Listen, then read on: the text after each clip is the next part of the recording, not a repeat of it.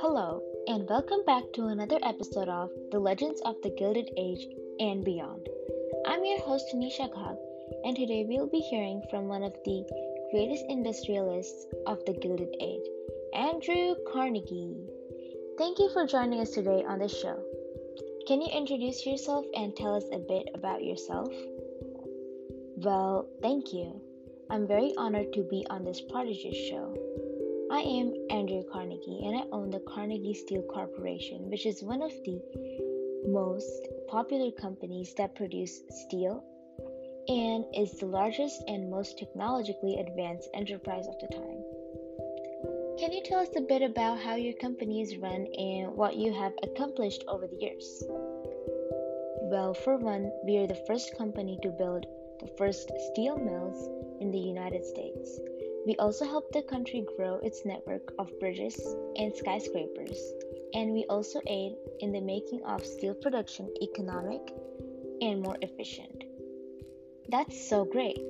Well, let's take a quick break to hear a word from our sponsors, shall we?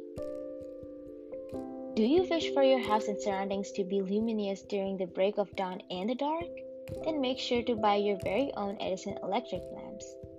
These are only sold by the Edison Lamp Company, so get them as soon as possible.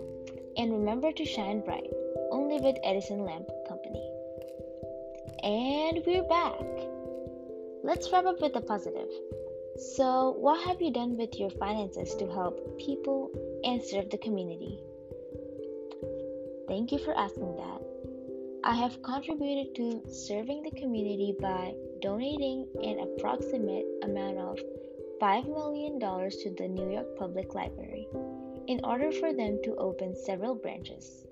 As a man of devotion to education and an avid reader, I decided upon establishing the Carnegie Institute of Technology in order for talented and educationally inclined students to pursue their higher education. Well, thank you so much for sharing your philanthropy, and I'm very certain you will inspire people like you have today. One last question. Would you consider yourself a robber baron or a captain of industry, and what's the reasoning behind that?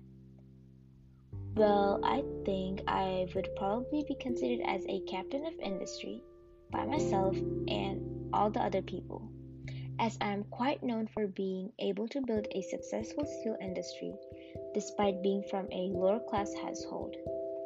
Another reason I'm considered to be a captain of industry rather than a robber baron is that I was able to impact the United States with steel and transform cities.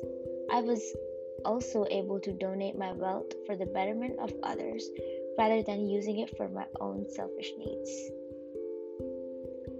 Well, that's it for this episode, and thank you again, Mr. Carnegie, for joining us today. Well, thank you, Tanisha, for having me on the show. I really and thoroughly enjoyed it.